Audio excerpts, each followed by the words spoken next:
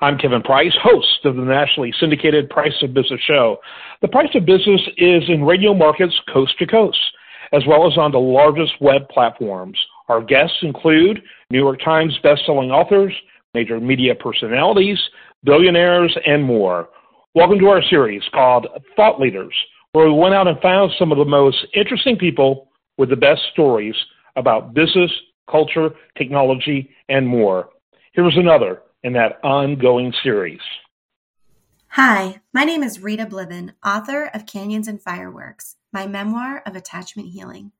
You can learn more at https://canyonsandfireworks.com/. Today I want to share with you the traumas that cause attachment issues and offer hope. When I was a baby, my father feared he would lose custody of me and fled to Mexico. This international parental kidnapping separated me from my mother's side of the family, my country, and any sense of stability. While in Mexico, I learned Spanish as my first language and bonded with my father and his side of the family.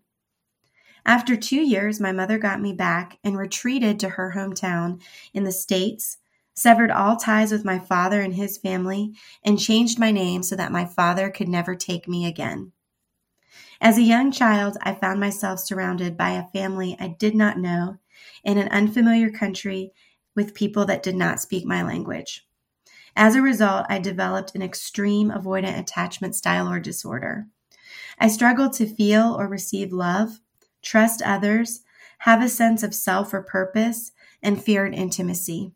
Because I lacked a strong foundation of secure love, I also suffered from depression and anxiety. While my story is dramatic, many suffer as I did. Children of the foster care system and adoption can relate. A child dealing with abuse, neglect, or extreme separation can fail to develop a strong bond with at least one primary caregiver. If this formative bond is not made, the child does not have a sense of security in themselves and therefore cannot give or receive love well.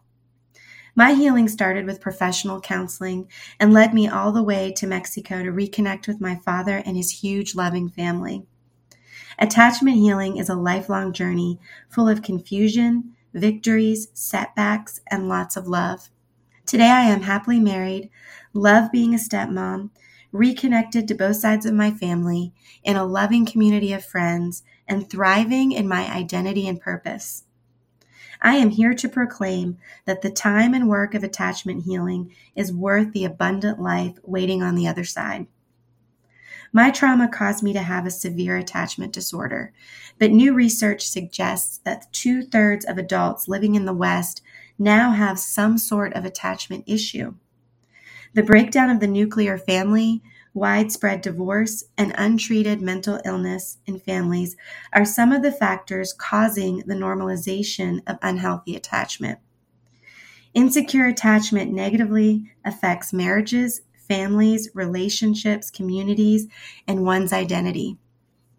By sharing my story, I hope to encourage others to explore their own attachment style and embark on their own inner healing journey. Chances are, if you do not suffer from an attachment issue, someone you love does. Fortunately, healing is possible.